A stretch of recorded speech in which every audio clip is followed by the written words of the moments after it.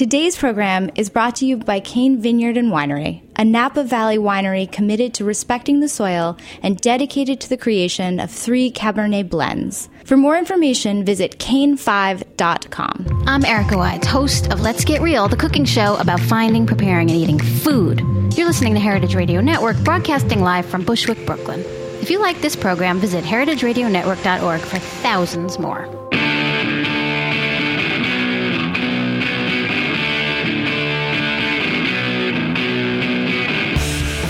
Good afternoon and welcome. Hello, this is What Doesn't Kill You, Food Industry Insights. I'm your host, Katie Kiefer, and we got a big show today. I'm really excited to talk pork, one of my favorite subjects, and with one of my very favorite guests of all time, Tom Philpott, who many of you have heard before on this program. Tom is the food and agricultural correspondent for Mother Jones Magazine. He is also the co-founder of Maverick Farms, a center for sustainable food education in Valley Crucis, North Carolina. He was formerly a columnist and editor for the online environmental site Grist, which you must look at if you don't already do so. And his work on food politics has appeared in Newsweek, Gastronomica, and The Guardian. Welcome, Tom, once again. It's been a big week in the meat industry, or I should say about a big 10 days or so in the meat industry. You wrote a terrific article in Mother Jones just recently, which is why, of course, we're talking about this now. Tell us about what's going on with Cargill, which is going to be, their pork production is going to be acquired by JBS. So tell us all about that. Right. So I guess just before the 4th of July holiday, JBS announced that it had spent $1.4 billion to buy the pork operations of Cargill. And so these are two, gigantic agribusiness companies. Gigantic. Yeah, just massive. 2 of the biggest ones in the world. And before the deal, Cargill had about 8.6% of the U.S. pork market. Mm-hmm. And JBS, through its Swift subsidiary, which it bought back in 2008, I think, has about 10.7% of the U.S. pork market. So when you combine the two companies up, you get a company that owns nearly 20% of the U.S. pork market. And so, one of the things that happens here is you get a significant consolidation of an already very tightly consolidated market. Right. So before the deal happened, the biggest 4 companies in the market, which are Smithfield, Tyson, JBS, and Cargill, they owned about 63%. Am I doing the math right here? Yes, I think so. 63% or so of the pork market. After the deal, their share goes up to over 70%. Wow. And so, it's already very tightly consolidated, and now, a much bigger piece of the pie is dominated by these top 4. And by JBS. Yeah, right. Yeah. So JBS gets about a fifth of it. Smithfield owns more than a quarter of it. So you're talking about very, very big company. Yeah, and then Tyson, and I think you were saying in your article that Hormel slips into the 4th spot there. Yeah, Hormel steps in. Hormel's got a little bit more than 8%, and it was just lagging behind at number 5, and now it's solidly at number 4. Right. And this is because of the consolidation of the 2 other players, JBS and Cargill. Right. You're taking a player out of an already very consolidated market. Yeah. Okay, so why isn't this deal, given that they are now going to own nearly 20% of the pork market in the United States, why is it that there is no antitrust regulation? For instance, just to make a comparison, Sysco, the big distribution company, tried to acquire United Foods, number 2 in distribution in the United States, and the antitrust regulations prevented that merger. I'm not too familiar with why that deal didn't actually succeed or how it was that they would be so consolidated, but this doesn't seem so different to me. Why isn't antitrust regulation coming into play here, and will it be? The deal is not done until the Attorney General signs off on it, correct? Right. That's exactly right. The thing about what's happened in the United States since the Reagan administration is that now antitrust authorities basically look at deals and they ask themselves the question, is this going to hurt consumers? Uh-huh. That is to say, are we going to create a massive company that has enough power in the market that it can, sort of exert monopoly power and, unilaterally raise the price right. of whatever good it is without competition. And that's sort of, that's great. It's an important thing to look at. There's a second consideration that they also used to look at before the Reagan administration, and that is it going to increase buyer power? And what that means is if this company is going to have power to exert downward pressure on prices that it pays its suppliers. So not consumers, but suppliers. And in the case of the meat industry, those suppliers are farmers, because the pork industry is dominated by contract production, almost all of it. There is a significant amount of company-owned production of hogs, but the great majority of it is done by contracted farmers. Yeah. And the question is, one of the big questions that will be ignored here is, will these remaining companies have buyer power? And the answer, study after study has shown, even before this deal, the answer is yes. If you're a farmer, if you're a pork farmer, and you've bought into this sort of CAFO model of these big production houses where you've got hogs confined indoors, yeah.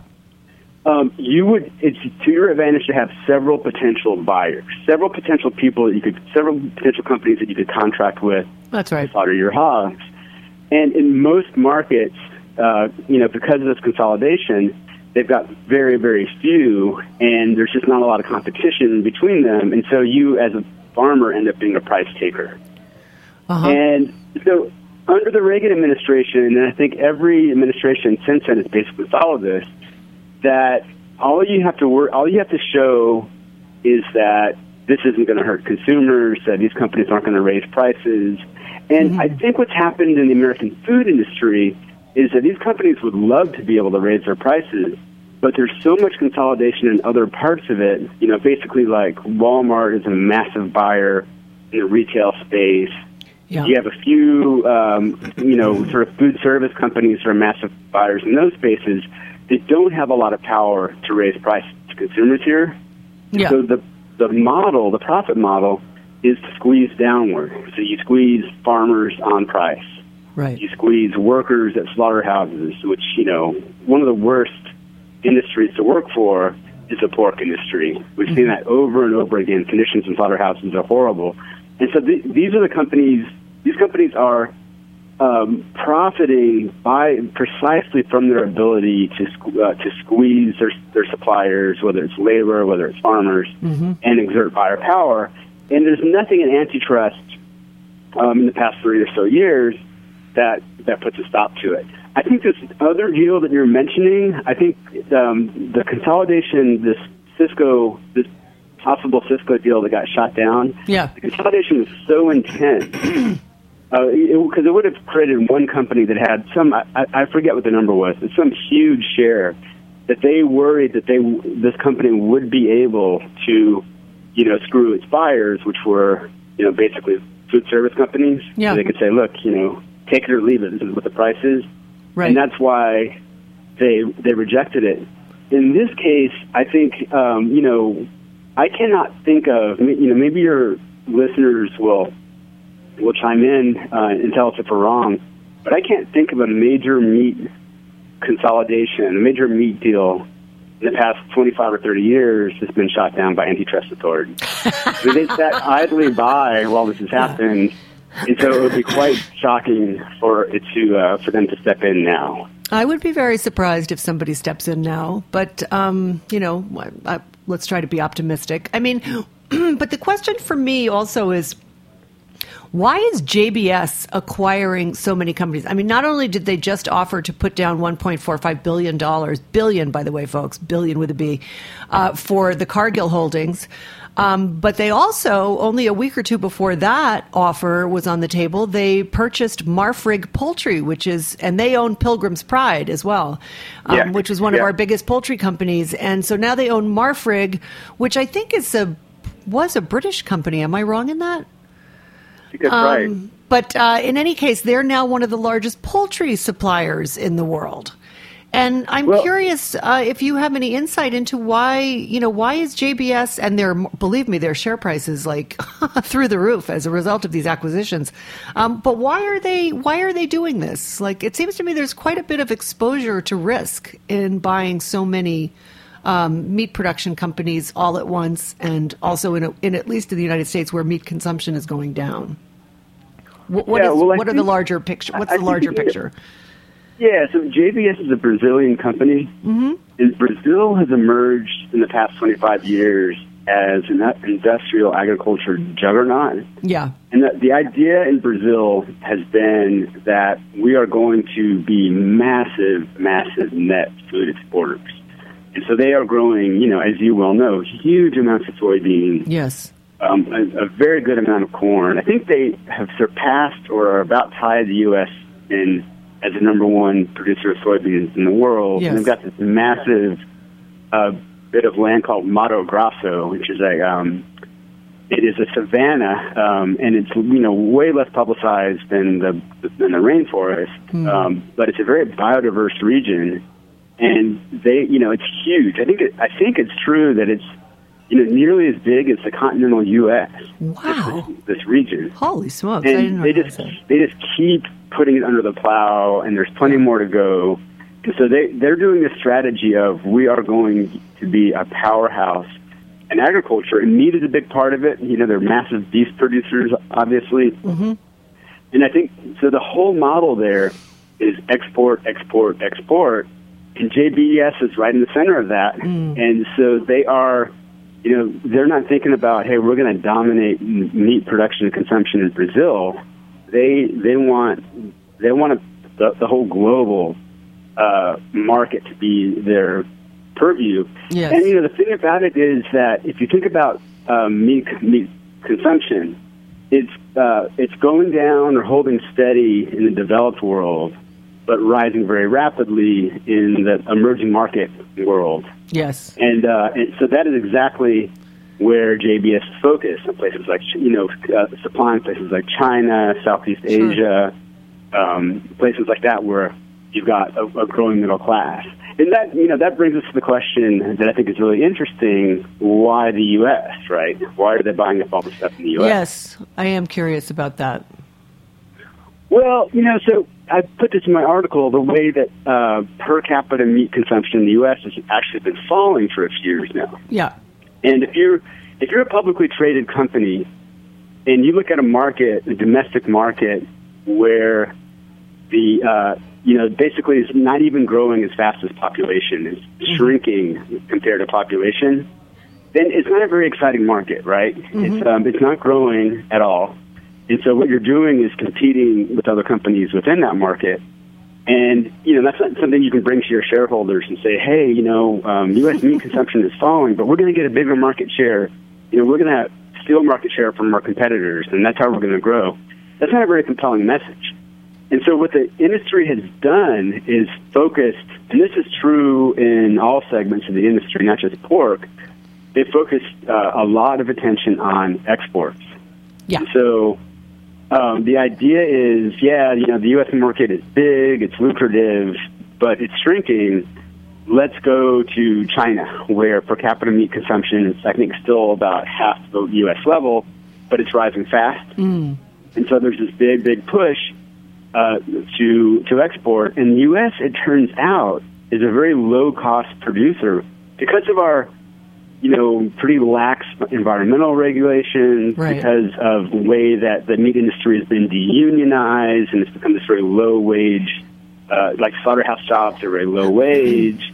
It's become this it's a lot of powerful politicians are really into it. It's got a great lobbying base. Oh yeah. To keep these conditions in place, it becomes a great place to invest. And so when JBS bought Pilgrim's Pride, when it bought Swift a few years ago, and now with this Cargill deal, it is looking at exports. It is looking at the global market. The U.S. is a base to get to those global markets. Yeah. Well, one of the things I was reading up when preparing for the show, excuse me, I, of course, looked for press releases for the National Pork Producers Council, always a source of great information about what's happening in the industry. And I picked up this quote, which really surprised me. And we're going to talk a little bit about the Trans-Pacific Partnership trade deal that is being worked on in secret after the break. But I just wanted to bring this one thing up, which was and this is a quote from the NPPC press release. According to Iowa State University economist Dermot Hayes, the TPP, Trans-Pacific Partnership deal, would be the most significant commercial opportunity ever for U.S. pork producers, generating more than 10,000 pork industry jobs. Now, I really had pause for that because, I don't see how it's going to generate 10,000 pork industry jobs unless they're planning on expanding exponentially in the number of sows and number of plants, et cetera, et cetera. And I'm not sure that's going to happen. Do you think that will happen? Well, I mean, I think those kinds of studies are always a little bit overblown. You know, the industry is, sort of funds a study like that with the idea of persuading congressmen about. It's about making the TPP about jobs, which I think is of course probably pretty specious. But the idea, the sort of thing that they're really hinting at there, is that a lot of the countries that would be in the TPP, in Southeast Asia particularly, also including Japan, they've got protective measures in place to protect their own domestic meat producers. Yeah. And I think pork is really big over there, and I think there's particularly protections for pork producers. And the industry is, licking its chops, so to speak, at the idea of bringing those down. And, basically being able to flood those markets with cheap U.S. pork. With very cheap pork. And I looked at that same quote, or that same press release from the NPPC, and, they're talking about, exponential growth in exports being sort of unleashed. Oh, yeah, I have a quote for you that I have that quote, and we're going to talk about it in a minute. But pork, since we began using these bilateral trade agreements, pork has increased 1,550% in value and 1,268% in volume. I mean, what a windfall for these guys, right? Astonishing. Right. I mean, I looked at USDA stats. I went into the USDA GATS database and made up a chart in my piece. And, in 2000, pork exports were close to zero. It just was not something that we were doing a lot of exporting of. And one of the things was that there was a huge controversy in NAFTA around U.S. pork going south to Mexico. Right. That took a few years to solve, and then basically it was open season. Yeah. So you look at my chart, and you go from pretty close to zero, like 81,000 metric tons in 2000 to 2 million metric tons. Holy smokes! By looks like around 2010, that threshold is crossed. So that's massive growth. Right. But if you look at the chart, it begins to level off a little bit above that level, starting around 2010, 2011. And so the industry is going, okay, we have emerged as this massive pork exporter, the biggest pork exporter in the world, but the growth is leveled off. Because we have trade barriers with these Pacific Rim countries. Well, then we get back to that whole problem of how do you tell shareholders that we've got this high level of exports, but it's not growing very fast. Well, we've got to move that chart. We have to get that chart pointing back upwards, and I think that's the push for TPP. Absolutely. Well, let's take a short break here, Tom, and then we'll do a sponsor drop, and then we'll come right back and talk more about TPP and the impact of what that's going to mean for American agricultures and American consumers. So stay with us, folks. Tom Philpott will be right back.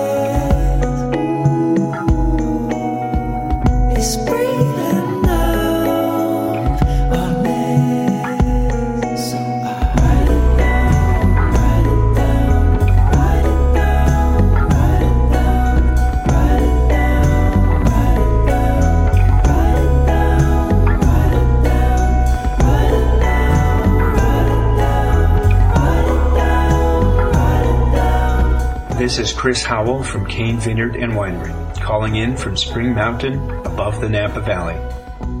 In our industrial world, most wines have become brands, but the wines I love are so much more. Fine wine is a civilizing substance that connects us to nature. It cannot be stamped out in a factory. If you're listening to this great show, you probably eat different. I urge you to drink different too. Go deeper. Kane5.com.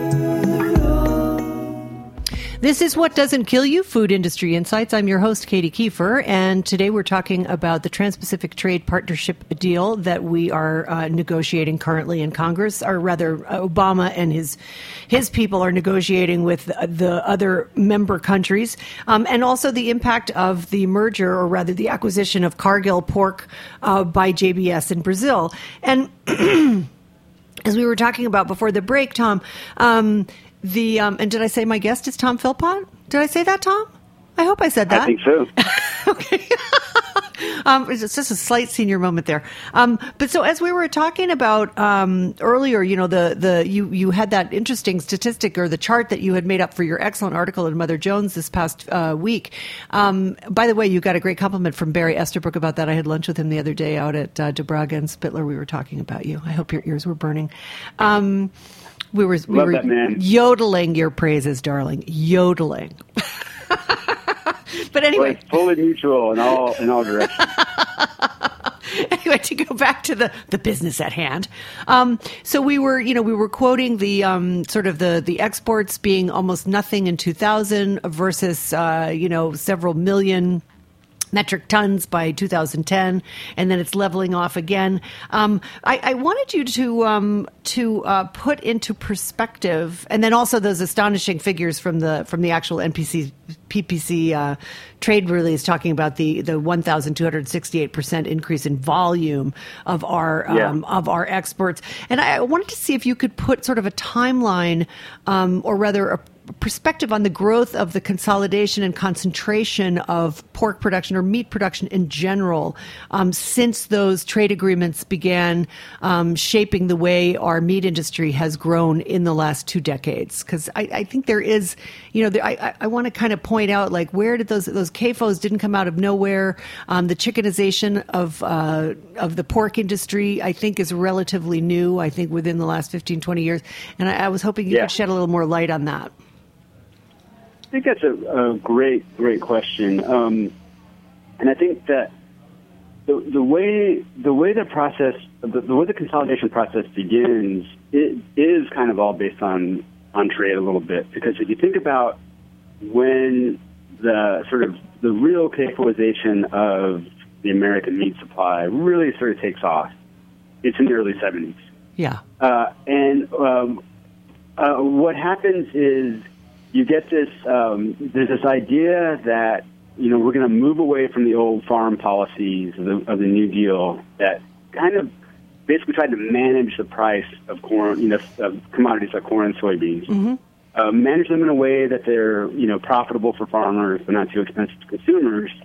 And we're going to take those programs away, and we're going to, those programs are often about slowing down production. Like, let's not produce too much because it's going to make the price drop. It'll depress the price, yeah. Be bad for farmers. But we're going to take away those controls, and we're going to tell you to produce as much as possible. And don't worry about prices dropping, because we're going to find export markets for those corn and soybeans. And so there was that, big famous grain deal between the U.S. and the Soviet Union. In the early 70s, so the Soviet Union bought they were in a crisis, they had their own crisis of agriculture going on. They bought a huge amount of U.S. grain, and it made the price spike. And people our age remember, where meat got really expensive in the United States because there was this huge spike in feed prices. And that caused people in the Midwest, and farmers in the Midwest, to just sort of invest in farming, get bigger and bigger and bigger. And the idea was that Earl Butz really sold this idea that Nixon's USDA secretary, that we're going to export our way out of any price trouble. We will find markets for this stuff. So there was this big boom in corn and soybean production, and predictably, there was a big crash in prices because the Soviet Union, didn't have the same crisis the next couple of growing seasons. Right. They then recovered. Didn't have demand for our corn and soybeans. So suddenly you've got all of this corn and soybeans coming out, and the price plunges. And, of course, you get the farm crisis and the farmer suicide problem of the 80s. But you also you're just washed in cheap corn and soybeans. And so it made sense to, basically take these corn and soybeans and confine animals and just feed them corn and soybeans. And so that's kind of how it starts. There's this surplus of corn and soybeans. And so if you're a farmer, you're thinking, why should I sell this stuff at a tiny price when I could feed it to pigs and they can walk off my farm? I can sell it in the form of pigs instead of in the form of corn and soybeans to get a better price. And so you get this move to, bigger and bigger farms, hog farms, and you get people specializing. It used to be everyone had corn, soy, and hogs, and suddenly you got people just specializing in one or the other. Yeah. And so that's happening, and you get you get the U.S. public continuing to eat more meat, and you get this kind of growing market.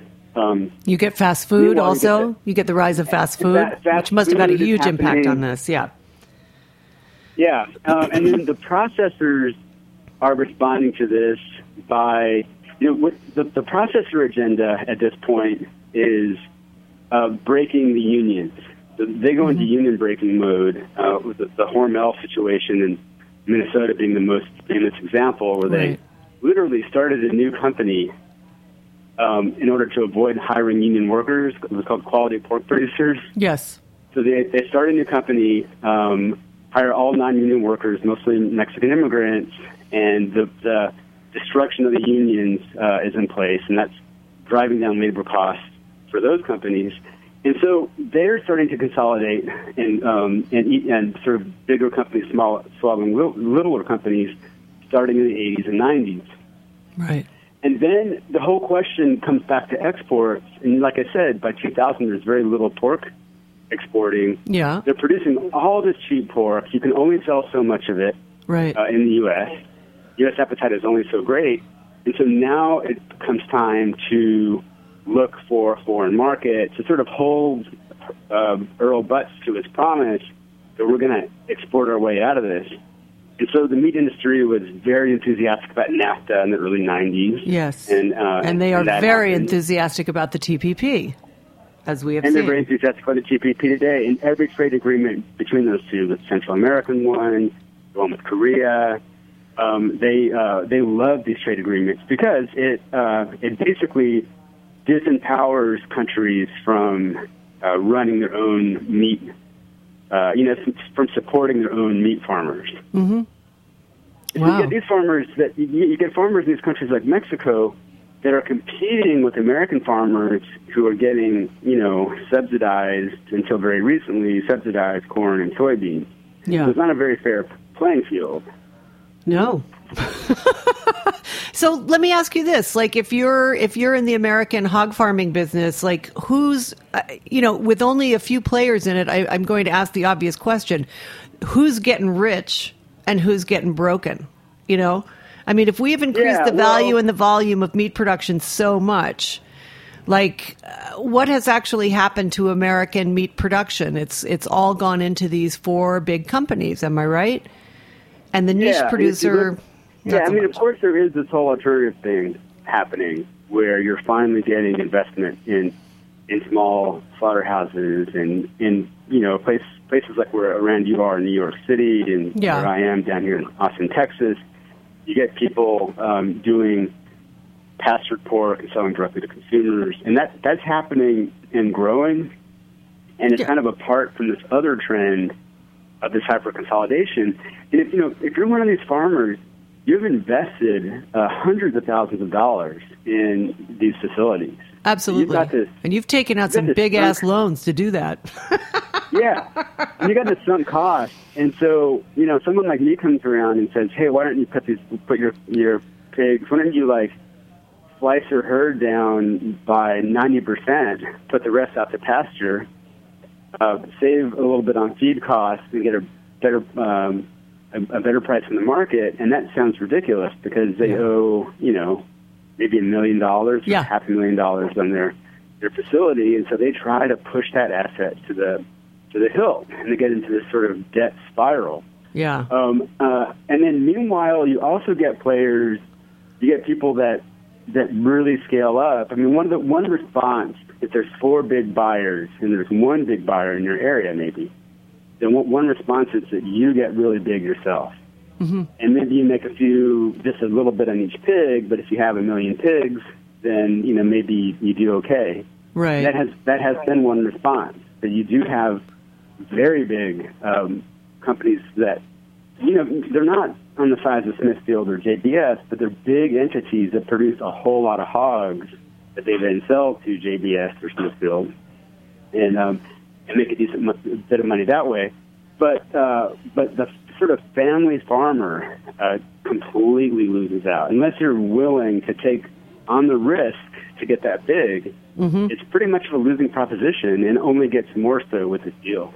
Yeah, absolutely. And let's move to another aspect of this deal, because if it does go through, which it almost certainly will, we've been talking about who the big 4 are, and now they're going to be, Smithfield and JBS, Tyson and who else? Hormel.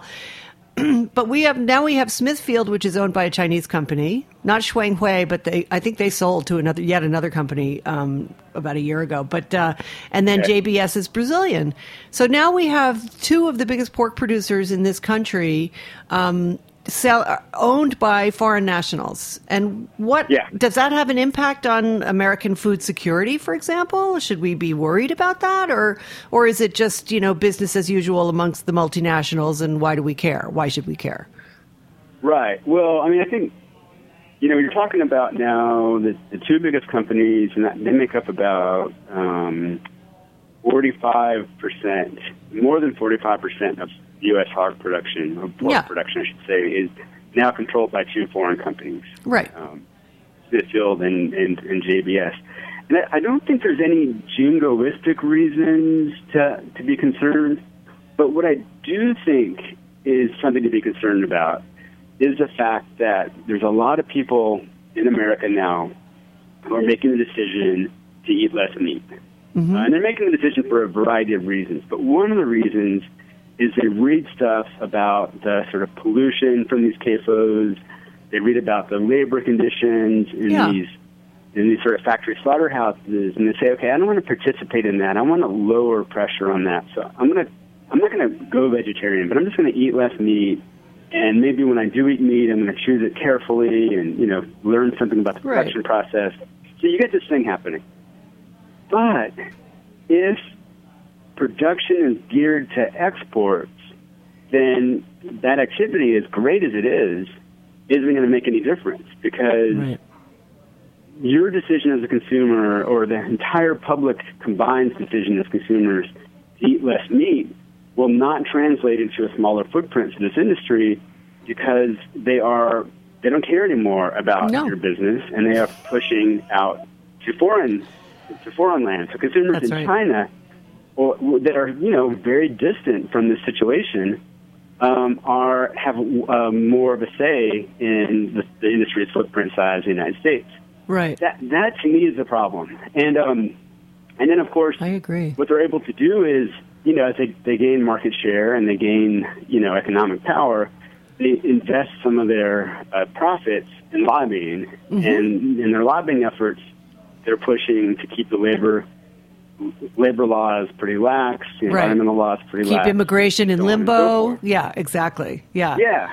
Regulation in limbo. and so that, I think, is and that's the problem with this whole export model, I think. And I think that just the important thing to realize from the Brazil and the Chinese move into U.S. pork production is that it's a very attractive play if you're trying to benefit from rising meat consumption in China and other parts of Asia. It's a very attractive play.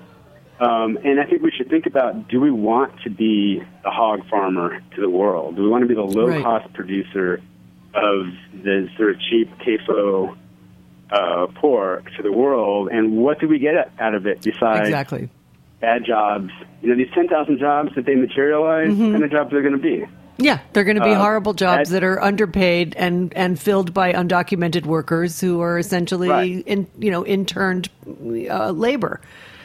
No, it's an astonishing thing, because we don't have too much time, and I just wanted to move along to this thing about how one of the things that I read, from the National Pork Producer Council's, press room, is they designated the vote on fast tracking the trade agreement, which was called TPA, as a key, quote unquote, key vote, meaning that their constituency would be recording who voted for or who voted against this as ammunition in future elections. So I guess to build upon what you were saying about losing our control as consumers, because as these foreign companies come in, they use our infrastructure, they pollute our waterways and our land, et cetera, et cetera. All of this money goes out of our country because it doesn't belong here in the first place, since they're either a Chinese or a Brazilian company, and so because they don't care what consumers think, and then we lose our buying power, our power of the fork, as it were.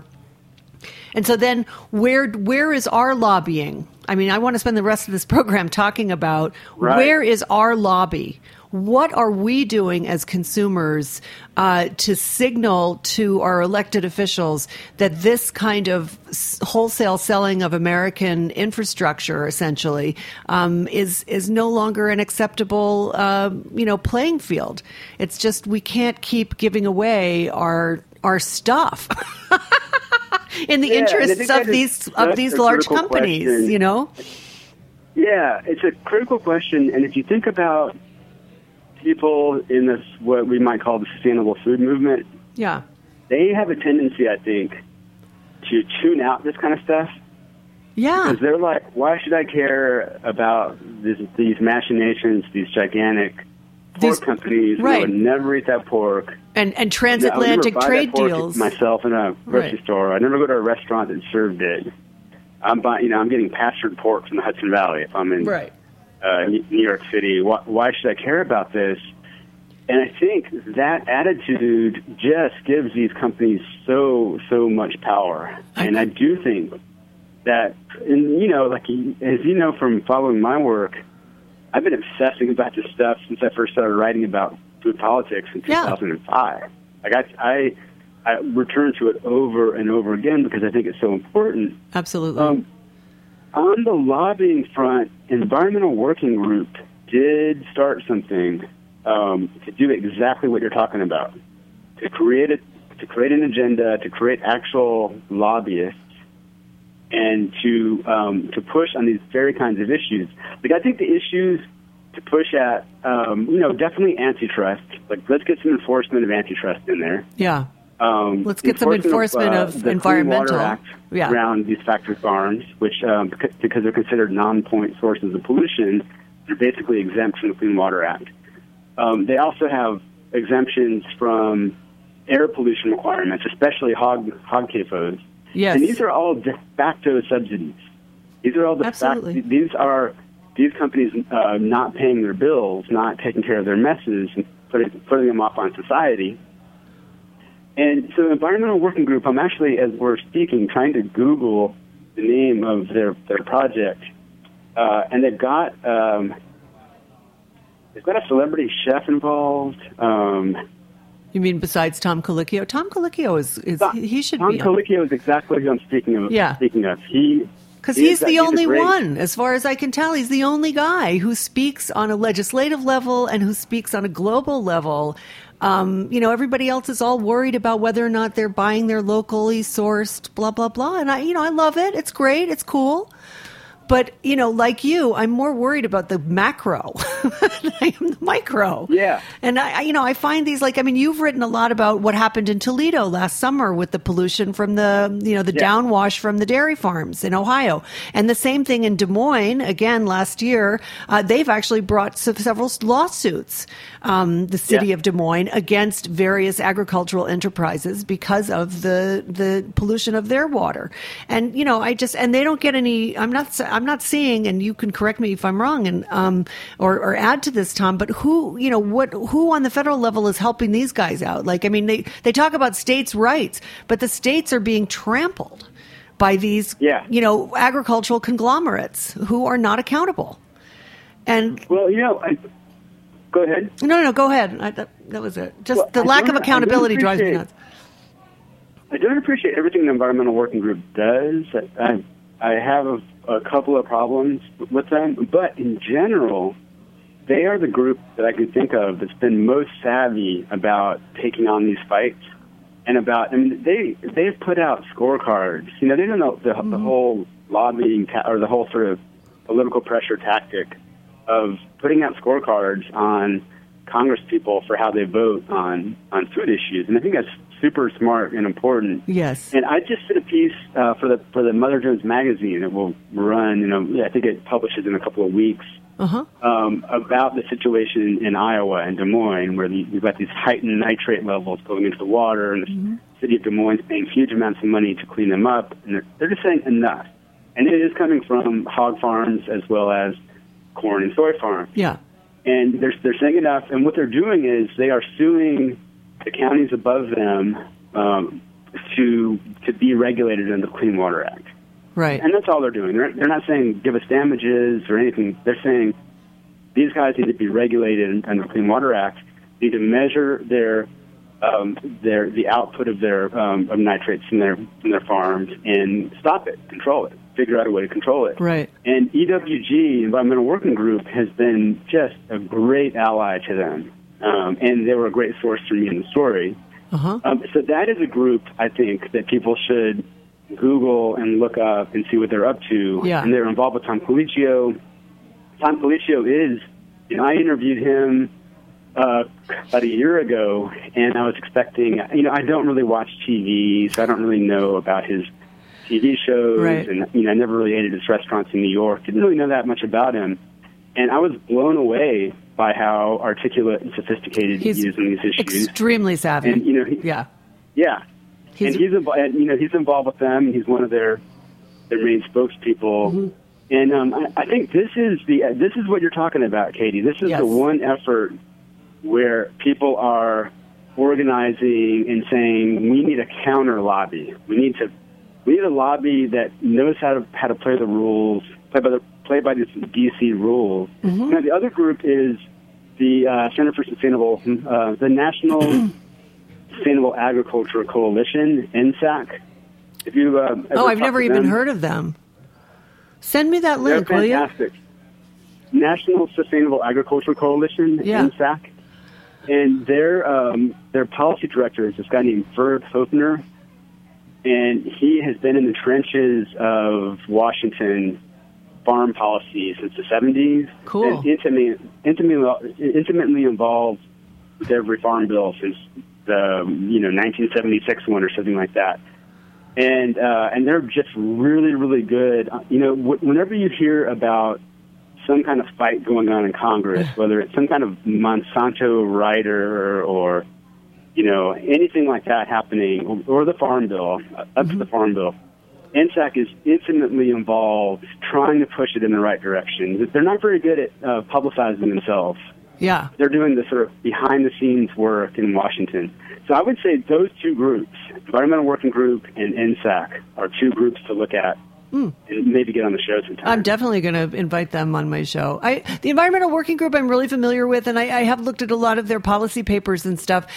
What I notice about them is that the mainstream media, whenever they describe, whenever there's a quote in which one of these sort of battles comes up and they are included with, say, the quote from a senator or a congressman or whatever, somehow their efforts are always denigrated in a sort of interesting way, and that's by the mainstream media. I mean, it's not even just like, a Republican senator on the agricultural committee saying, those Environmental Working Group people, they don't know what they're talking about. And there's also, Natural Resources Defense Council. I mean, there are great groups, Food and Water Watch. I mean, I don't mean to say that there aren't great groups out there that are doing, the heavy lifting on this, but I do find it frustrating that there isn't more of a sort of educational aspect to the consumer at large to understand these. Yeah. I get it. They're complex issues, but but they're not so complex that the average, person cannot grasp them if they want to spend more than, a nanosecond thinking about it. I mean, if I can figure it out, everybody else can too. I am just not that smart. Yeah. So, yeah, me too. I feel the same way. If I can figure it out, then it's not that hard. It's really not that hard, and it's so important to our future, and it has such an impact on not just our agricultural, picture, but also, when you were talking about like how we want to sell, our cheap hogs into companies. When I think about Vietnam, where every farmer has his own pigs, like I would just die to think that culture would go away. And that those that delicious culture is exactly what's being targeted. Exactly. China has done that itself very, very consciously in the past 20 years. It has said that we're going to eliminate backyard hog production, right? Which goes back, I think millennia in China. Absolutely, it goes way, way deep into their culture. China, yeah. We're going to eliminate that, and we're going to impose this factory model. And so, before the Smithfield buy, there was already this massive effort afoot in China to industrialize and scale up hog production there. Yeah. And they just reached a point and they said, you know what, we can't do this. We can't get very much bigger. We don't have very much land for this. Right. Our ability to produce corn and soy is limited. Yeah. We're already buying huge amounts of it on the open market. Let's start bringing in hogs too. And so they started importing a bunch of pork, and then logical next step was, well, let's buy the biggest U.S. pork producer.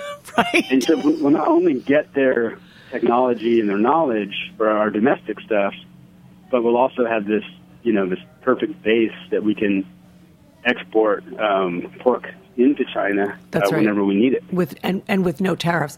Tom, unfortunately, we have to wrap it up here. Thank you so much for joining me today. It was really an interesting conversation, and you really helped me understand a lot of the issues. And we'll talk again soon, I know. I want to say thank you to The Landing for my break music, which I really loved, and of course to Cain Winery for sponsoring me, as always.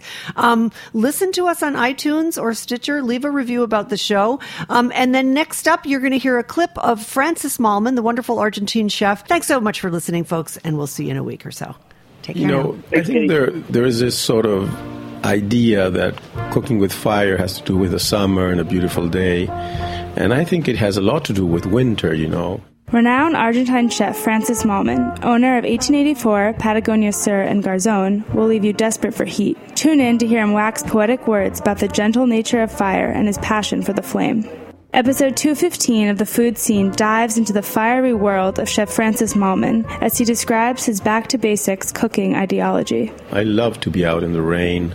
You may make yourself a little shelter for it. I love to cook in the snow. We do it a lot, It's so romantic. And I just did last year, I did a TV series of 10 shows of cooking in snowstorms. Not only in the snow, but in the storm. So what I was trying to teach people is how to read the storm, how to get a little shelter, how to start your fire, obviously with no gasoline or anything, just with little sticks, little branches that sort of hang in the trees. And then the other thing is that there's this idea that cooking with fire is sort of a male thing, and it's a rough thing. And I really think and I believe that fire is an extremely tender thing and feminine, very fragile, because it can crack the way you're cooking something very fast if you are not really looking into it and you're not very aware of temperatures and wind and so on. So it's a silent language. It's a beautiful language, and it's simple, but you need quite a bit of knowledge, and the only way to learn it is to practice, I think that maybe the first step is just to burn a big fire in your backyard on your own and sit in a chair and see what happens as it burns down. And you will see all the stages. You will see the flame, you will see the charcoals, and then the ashes. And those three elements we use a lot for cooking. We use the ashes, we use the coals, and the flames. Got your fire burning? To hear more secrets and stories from chefs around the globe, tune into The Food Scene with Michael Harlan Turkel every Tuesday at 3 p.m. This episode was brought to you by the ICC.